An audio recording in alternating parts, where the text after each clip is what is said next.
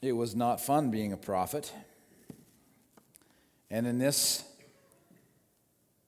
story that we see today, we kind of see everything unravel for Elijah.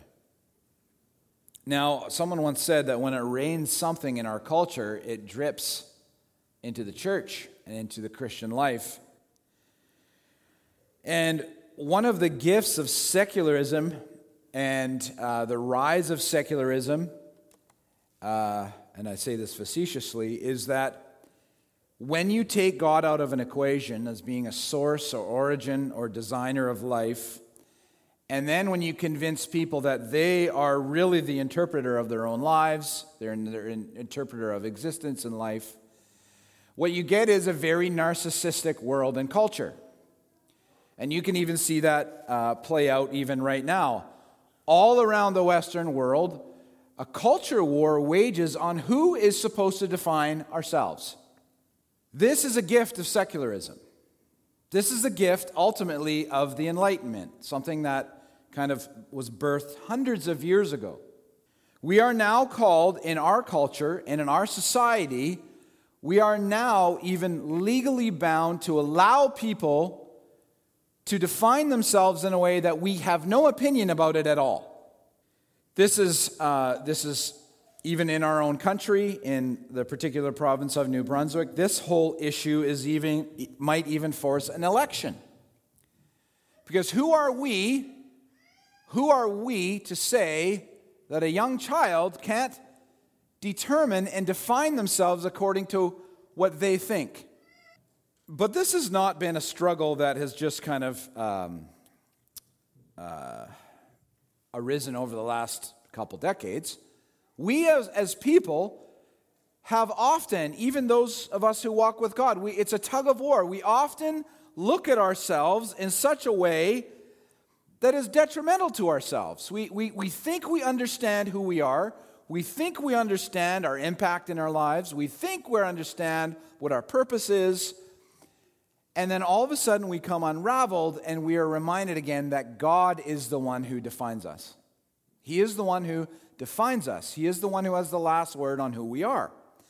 I want to look at this today. Now, 2 weeks ago, we looked at one of the most amazing happenings in the history of the prophets of Israel, where Elijah has a showdown, where Elijah is 1 versus 600 or 800 prophets, and God shows up in this amazing way, and Elijah wins. It is just amazing.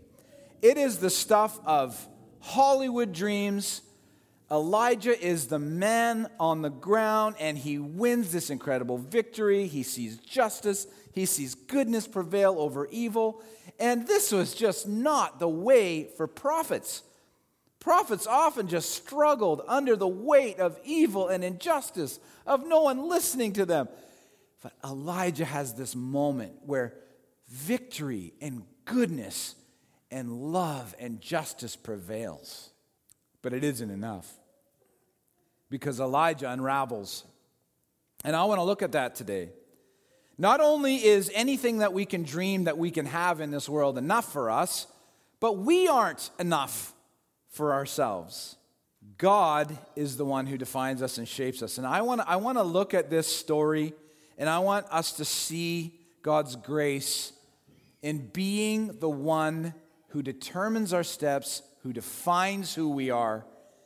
And I want to get into it. So let's go to 1 Kings 19, 1-9. Now again, we need to be reminded, Elijah is sent to an apostate nation. And his simple calling, as all prophets was, you guys, you got to turn back. Now, I've said this before. If you think prophets were all about predicting a future that people in the present would not see, that is not the prophet's job. The prophet's job is to, me again? Is it not? Yeah, it says it's muted. Oh, sorry everybody. To all the throngs online. It was muted. I forget where I was. All right, let's just read the Bible. Now Ahab told Jezebel everything Elijah had done. and how he had killed all the prophets with the sword. What a wiener Ahab is. Ahab told Jezebel everything Elijah had done. He's the king. And how he had killed all the prophets with the sword. So Jezebel sent a messenger to Elijah to say, "May the gods deal with me, be it ever so severely, if by this time tomorrow I do not make your life like that of one of them." Elijah was afraid. Wait a second. Elijah just saw a whole bunch of prophets, and he saw this huge miracle. But okay, well, he was afraid, and he ran for his life. When he came to Beersheba in Judah, he left his servant there, while he himself went a day's journey into the wilderness. He came to a broom bush, sat down under it, and prayed that he might die. "I've had enough, Lord. Take my life. I'm no better than my ancestors." Then he lay down under the bush and fell asleep. Of course, he was expecting that he would be in glory. All at once an angel touched him and said, "Get up and eat." He looked around, and there by his head was some bread baked over hot coals and a jar of water. He ate and drank and then lay down again. The angel of the Lord came back a second time and touched him and said, "Get up and eat, for the journey is too much for you." So he got up and ate and drank. Strengthened by that food, he traveled 40 days and 40 nights until he reached Horeb, the mountain of God. There he went into a cave and spent the night. The first thing we see from this story is that seeing ourselves apart from God is a recipe for disaster. So as we've said, this Elijah story is about as Hollywood as you could get. Now, we've all seen it a million times as we watched our movies or if we streamed things online, be it the Matt Damon's Bourne Identity or Tom Cruise's Mission Impossible. Maybe you've seen that Liam Neeson's trilogy, the Taken series, or even Indiana Jones. One man or one woman against the world, and they come out on top against all odds. This is Elijah's story. He is totally alone in his campaign against darkness. There is no one around. For years and years, Israel has descended into total apostasy. They are pagans now. They're worshiping Baal. They're worshiping Asherah. God's prophets are being axed. God's temples contaminated. And an ever-growing darkness is gripping the nation. Who's going to rise up? Who's going to fight? Is anyone? And then you see the camera zoom in and Elijah's walking like this. Elijah is. And with a short prayer, kaboom, the sacrifice explodes. God is there, and the prophets of Baal are finally dashed, getting their just reward for having done it to Israel's Yahweh priests and prophets. I mean, isn't this how you want it to go in your life? To see God like this? Elijah goes against the mob, and he wins. But then we read in 1 Kings 19 that Elijah isn't really in the best state. Ahab cries to his wife and says what Elijah has done, and now Jezebel threatens him. And I don't know, I think something gets lost here in Elijah a little bit. You see, it was God who did this. I mean, you think of all the amazing things that God did through Elijah's life. He said to Elijah, pray that this country doesn't get water. And they don't. He goes into Sidon. Remember, he stays with a Sidonian woman who has no more oil to make any food, and somehow the oil keeps happening, and it keeps being there. Elijah even raises a child from the dead. And then he goes and he sees this amazing miracle of God working at Mount Carmel. And then he prays, and then the rain starts again after like all of this stuff that God is doing. And something gets lost in Elijah because Jezebel comes, threatens his life, and Elijah then walks a day with no servant. He drops his staff. The servant, he's like, don't come with me. I'm walking a day, no food, no drink. Elijah is done. He's finished. And Elijah seems to be at a place where he sees only himself. It appears as though Elijah is interpreting things in a way that leaves God out. I mean, it's only Jezebel. It's only one woman speaking. But Elijah seems, at least it appears that he feels all alone. that was only his fight and that he can't do it by himself anymore. It says Elijah was afraid, ran for his life. When he came to Beersheba in Judah, he left his servant there while he himself went a day's journey into the desert. After this, Elijah breaks into a whole bunch of I's and me's. He says, I've had enough, Lord. He said, take my life. I am no better than my ancestors. Elijah is singularly focused now. It seems like he's relying on his own definitions. He's leaning, and this is what it says in Proverbs not to do, he's leaning on his own understanding, and he's starting to fall apart. He's resigning to his own self-definitions on his life, on his ministry, on himself, and so he makes a demand to God, take my life. Now think about that. He is walking into a place where you need food to live, where you need water to live, where you need someone else to help you out, and he's all alone, where everything dies. Now there's two things that we need to be reminded about, because we know that after this little part of the story here, God wakes him up. God doesn't acquiesce to his desire to die. You see, we don't define things for our lives. We don't define our own journeys. Only God knows where you are on the map. You don't, and I don't define our impact. There are things that God has used you for that you will never, ever, ever know until you get to glory. And you might even not know that then.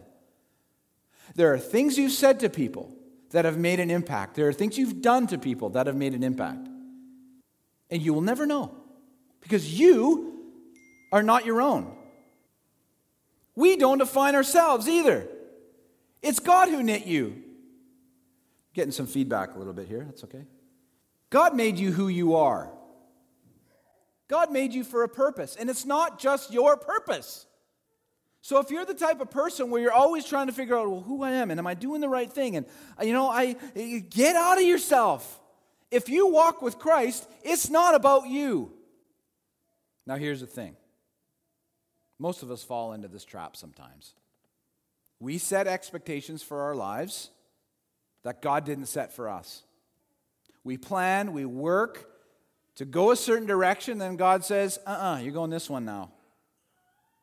And we have a choice. We trust him or we implode. All of us drift away from God because just like Adam and Eve, we get convinced that, you determine your reality. Oh, did God really say that his word's good? Why don't you pursue your own word for yourself? And it only leads to destruction. It only leads to the unraveling. It only leads to crushed relationships. You are not about yourself. God has the last word on who you are. But how do we get out of this funk? This is where it gets really good. Salvation from ourselves starts with an experience of grace. Now, here's the problem that pastors and preachers do, and theologians and professors. We don't try to, but we just do it because it's part of our culture. We try to psychoanalyze people that lived like 2,000 years ago or whatever. I don't want to do that, but I'm kind of do it.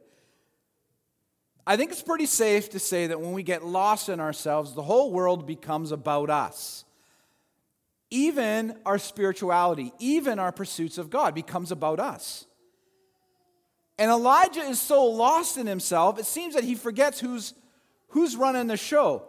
He says in the imperative voice, okay, so in the imperative voice, that's a command. Okay, it's what commanding officers tell soldiers. Do this, go there, get your gun, clean up your room, put the remote down. Okay, so if you look in the Hebrew, Elijah says this in the imperative. Take my life. Hold on a second here. Elijah, do you know who's in charge here? You're not. And it's a bit surprising how God deals with him. I mean, it would make sense that God would just set him straight, right? Shake him up, tear a strip off of him, show him who's boss. I'm God, Elijah, you're not. Instead, we get an amazing picture of what is, without question, the hardest. It's grace. We talk about grace a lot at church, and so we should. We try to nail it down. We know that grace is God loving us of our sin. In fact, it's God liking us despite of our sin. and our propensity to fall down. We know that it's God's favor. We know that it's God's gift. Think about all the gifts in your life. You know you don't deserve it because you're just not that type of person. God just gives and gives and gives. That's His grace. So many theologians tell us that it's God's unmerited favor. In other words, all of the goodness in our lives we couldn't possibly pay back. And they're all great definitions, but sometimes you need to see a picture. And this might be the best one in all of Scripture. Grace in Elijah's case is God meeting him where he's at. So Elijah has his little hissy fit here. He has the audacity as a prophet of God to walk into, like, if there's a broom bush somewhere, you know that it's basically in the middle of the desert where everything dies. He walks into the middle of this place where nothing lives, where he's beyond food, where he's beyond water, and he demands God to perform Dade. You know what Dade is? Divine assistance in death. It's like Maid, but it's Dade. It's audacious. He's God's man, and he's forcing God's hand. You know what, Lord? I'm going to die out here, but just take me out now under the broom bush. Then he wakes up. See, first of all, God listens. You know God listens to you in your hissy fits? You know, when you're all riled up and, you know, the world's all contorted according to you and you're frustrated and the kids don't listen and your husband's even worse or your wife and, you know, the gas prices are just ridiculous and just finished the property taxes, and if you're in Mission, you know what that's like. And, I guess I'm telling all the things I'm struggling with. My back's out and, you know, there's too much clover on my grass and I can't use Killix because I have a dog, blah, blah, blah. And sometimes you just pray like that. And God's like, oh yeah. See, Elijah had a tough week. Elijah had a tough life. Elijah worked for God. And he was just so tired. And God's like, I get it, Elijah. And then guess what? Not only that, he gives him breakfast. Elijah says, okay, Lord, just take me. He's under the broom bush. No water, no wood.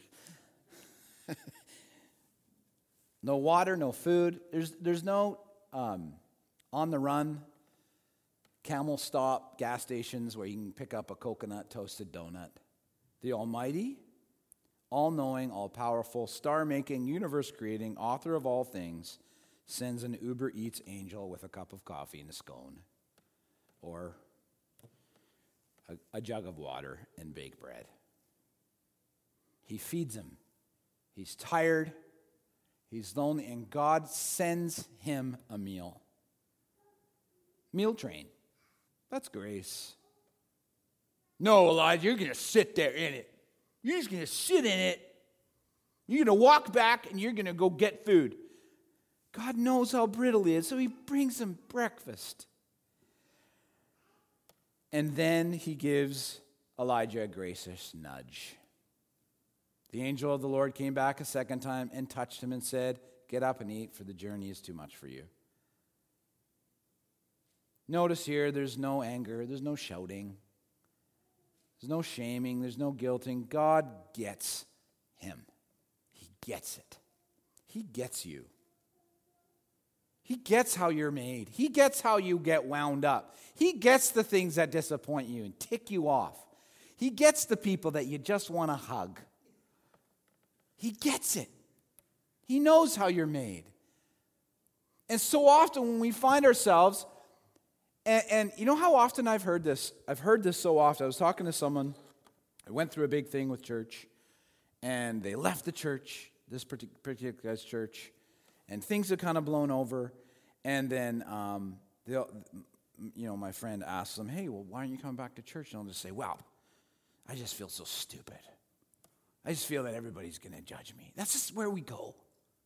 And my friend says, he just get over it and get back to church. We miss you. God gets us. He gets us. You see, we have this propensity as human beings to think, as long as, if I'm going to come back to God, I've got to get my crap together. Got to do this. It's like a politician running in a campaign. Well, I got to make sure that all of my past is all, figured out and all this kind of stuff before anybody's going to vote for me. That's not how God works. God is the God. He doesn't go halfway. He doesn't go 70%. He goes all the way. And that's the cross. The cross is God's 100% going all the way for you. And so come as you are. Receive me, accept me. And I absolutely love this last observation here. God redefines us by sending his word. I think this is the most beautiful part of the story. So God sends his angel, and I don't know, was the angel visible? I don't know. Was he like invisible, or she, or I don't know, whatever. I don't know anything about angels. But after God listens, and after breakfast, the word of God comes. It's not a mind-shaking word. It's not like profound. It's not huge. It's not massive. The angel says, as an ambassador of God, get up and eat, for the journey is too much for you. Their words to get Elijah to the next conversation with God. The real conversation was going to happen on Horeb. But this one would get him on his way. See, God is faithful here. There's no one else around. Elijah's beyond human reach. We've established that. God sends his word through an angel to nudge him closer to God. It's probably how it worked in your life. God sent you someone to nudge you towards God. He usually sends someone or something to awaken you to take God seriously. Most of us came to faith that way. Most of us came to walking to God that way. God sent someone. And not in like a Jesus truck, beep, beep, follow Jesus, but someone you didn't even know knew Jesus. And maybe it wasn't even a person at all. I know my friend Fred. All these people like, those Bible tracts, they're so offensive. You get in all these debates of like, well, God uses that, and God doesn't use that, and God uses everything. My friend Fred, faithful follower of Christ, got his first nudge toward God from a Bible tract he picked up on the countertop of a public washroom. Many people, and I just heard this recently from a woman, she testified about hearing God recently through a song on a radio that articulated her experience verbatim, to the T, and it moved her to go find a church. How many people get a nudge in rehab? How many of you got a nudge from a friend? How many of you, well, a lot of us, how many of you fell in love with someone and you weren't even thinking about God? But that person just pointed you towards him. For me, I was at a Bible school, and all we went to this Bible school to do was party and see Europe. Then all of a sudden, a preacher, I wasn't even thinking about the Bible or God. And all of a sudden, a preacher came in, and God used him to shake me out of sheer deadness. And then 2 months later, Jesus was the only thing I was thinking about. Almost like clockwork. God sends a little word before he sends the big words. A colleague at work. A simple message at youth group. I heard about this testimony that someone said, I just went to a youth group with my friend and someone just said a message and it just made me think. Who was it that God sent to you? And who is God sending you to? The reality is you probably don't even know you're doing it. And so that's the thing. That's why when we get all into this, oh, am I doing this right, Lord? Am I doing that right? And I better read, it's not about you. It's about him. He's faithful. Next week, we're going to see how important God's word is to Elijah. How God's word trumps every massive thing in this world. It is, don't miss it. It is a phenomenal story. But maybe you're a person right now, you're stuck and you're ticked off. The world is not how it should be, and you've let yourself down. You should have been better than you are now. And you should have been further along now. And you blew it. And you know what? And even pity, and everybody did this to me, and just like, It's time that you come to Christ. As you are. A couple hundred years ago, almost, a woman by the name of Charlotte Elliott wrote a song called Just As I Am. It was made famous about 100 and some on years later when a man named George Beverly Shea sang it at every single Billy Graham crusade. Listen to the words. Just as I am, without one plea, but that your blood was shed for me, and that you begged me come to the old Lamb of God, I come. Just as I am, and waiting, not to rid my soul of one dark blot, to those whose blood, to the one whose blood can cleanse each spot. O Lamb of God, I come, I come. Just as I am, though tossed about with many a conflict, many a doubt, sightings and fears within, without, Lamb of God, I come, I come. Just as I am, you will receive with welcome, pardon, cleanse, relieve. Because of your promise, I believe, O Lamb of God, I come. Oh. What a relief to be reminded of who God is. And all we got to do is come to him. Let's pray. God, we thank you again for these wonderful stories. We thank you for Elijah. Even he, after seeing you work so profoundly, got lost in a lot of different things. Help us, Lord, to remember that you take us as we are. You are not surprised by us,